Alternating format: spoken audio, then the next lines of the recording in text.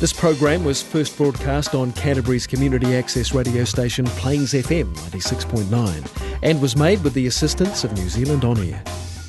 On February the 6th, 1840, an important document was signed at Waitangi.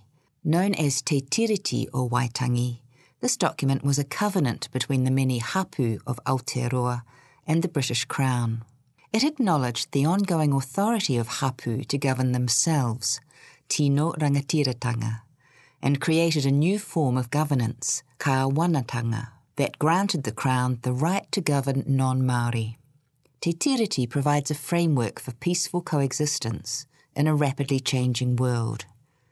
The story that had led up to this day was one of intrepid journeys, violence, drama and possibility. While there were instances of respectful cultural exchange and friendship, the assumption of superiority by European colonisers led to actions that created misunderstandings and mamai, hurt, that for many continue to this day. These episodes played out featuring a diverse cast of characters whose actions shaped our present day and will continue to reverberate into our future.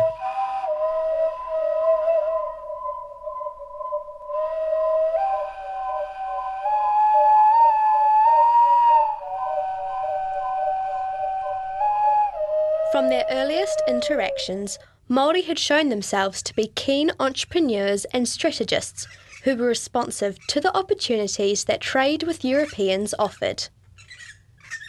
Ngāpuhi chief Ruatara was the first to sow a crop of wheat in New Zealand.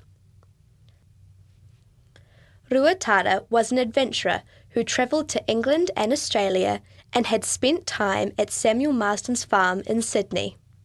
While there, he learned a great deal about European agricultural techniques, and after discovering the benefits of growing wheat for export, he developed a plan to cultivate this potentially profitable produce in his homeland. Marsden gave him tools and a supply of seed to get started.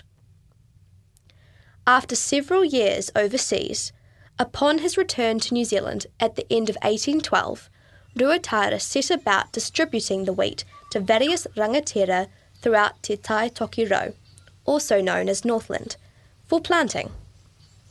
He told stories of the food, such as bread and biscuits, that could be made with the superior grain.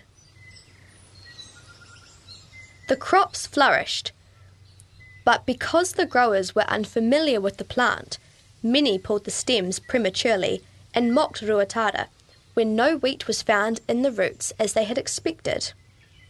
If they had waited, they would have seen the grain form on the top of the stems. Not to be deterred, Ruatara and his uncle, Hongihika, pressed on with their crops, and it wasn't long before they managed a decent harvest. Now, all that remained to prove the worth of the wheat crop to other rangatira was to make bread.